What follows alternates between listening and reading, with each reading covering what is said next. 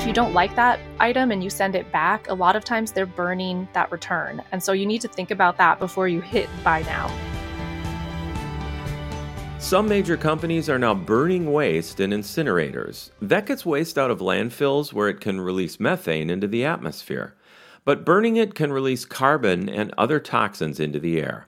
So what's the most climate-friendly way for companies to handle the bulk waste they can't recycle? Katie Shulov recently looked into this for CNBC. Hey, Katie, welcome to ClimateCast. Hi, Paul. Thanks for having me. So what made you curious and wanting to report on incinerators? It's because I normally cover Amazon, and Amazon, as you can imagine, as our country's biggest online retailer, has massive amounts of waste. And Amazon told me that they don't send anything to landfills, which kind of blew my mind, and I needed to find out how that was possible. And you found it's not just Amazon here. American Airlines, Subaru are also using incinerators. What's the draw for companies to do this?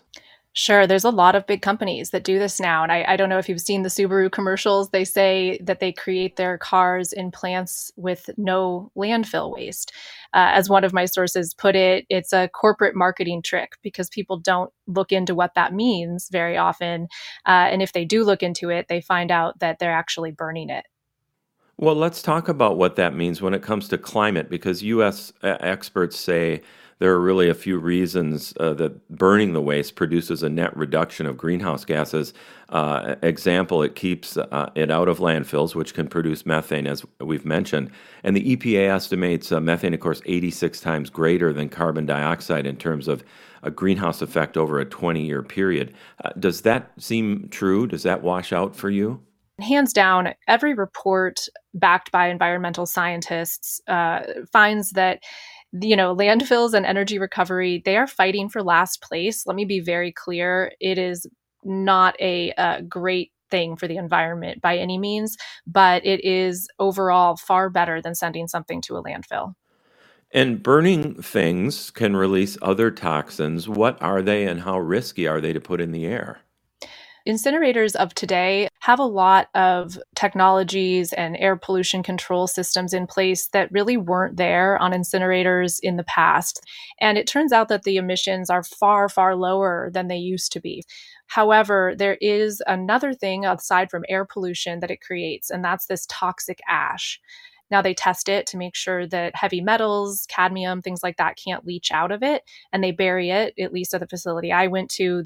But that does create a lot of problems for critics. Katie, let's talk about the energy recovery part of this equation. I see one facility in California makes enough electricity to power 18,000 homes in the area. We've got an incinerator in downtown Minneapolis, uses steam to heat Target Field. How much does that help the net greenhouse gas equation with these facilities? Yeah, I mean, the energy that it's putting out is relatively low, but it is at least getting something out of the waste. So landfills, of which there are around 1,400 in the country right now, they create enough energy from methane capture to power, I believe, 800,000 homes, whereas energy recovery facilities, which are only 76 in the country, so far fewer facilities, are powering somewhere around 2.3 million homes. Our facility in Minneapolis has faced some criticism. It's close to communities of color that already face a lot of pollution and health inequities. And some activists have been trying to get it declassified as a renewable energy source and say we should just reduce waste altogether. Who's right there? Let's be very clear. It is 100% right that we need to reduce, we need to reuse, and we need to recycle first. Those are all far, far better alternatives. But the reality is that not all waste can be recycled.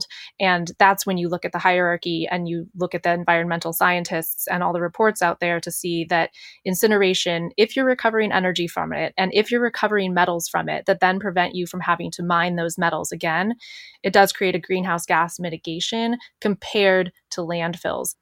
Katie Shulov, great perspective. Thanks so much for joining us on ClimateCast today. Thanks so much for having me. That's ClimateCast. I'm NPR Chief Meteorologist Paul Huttner.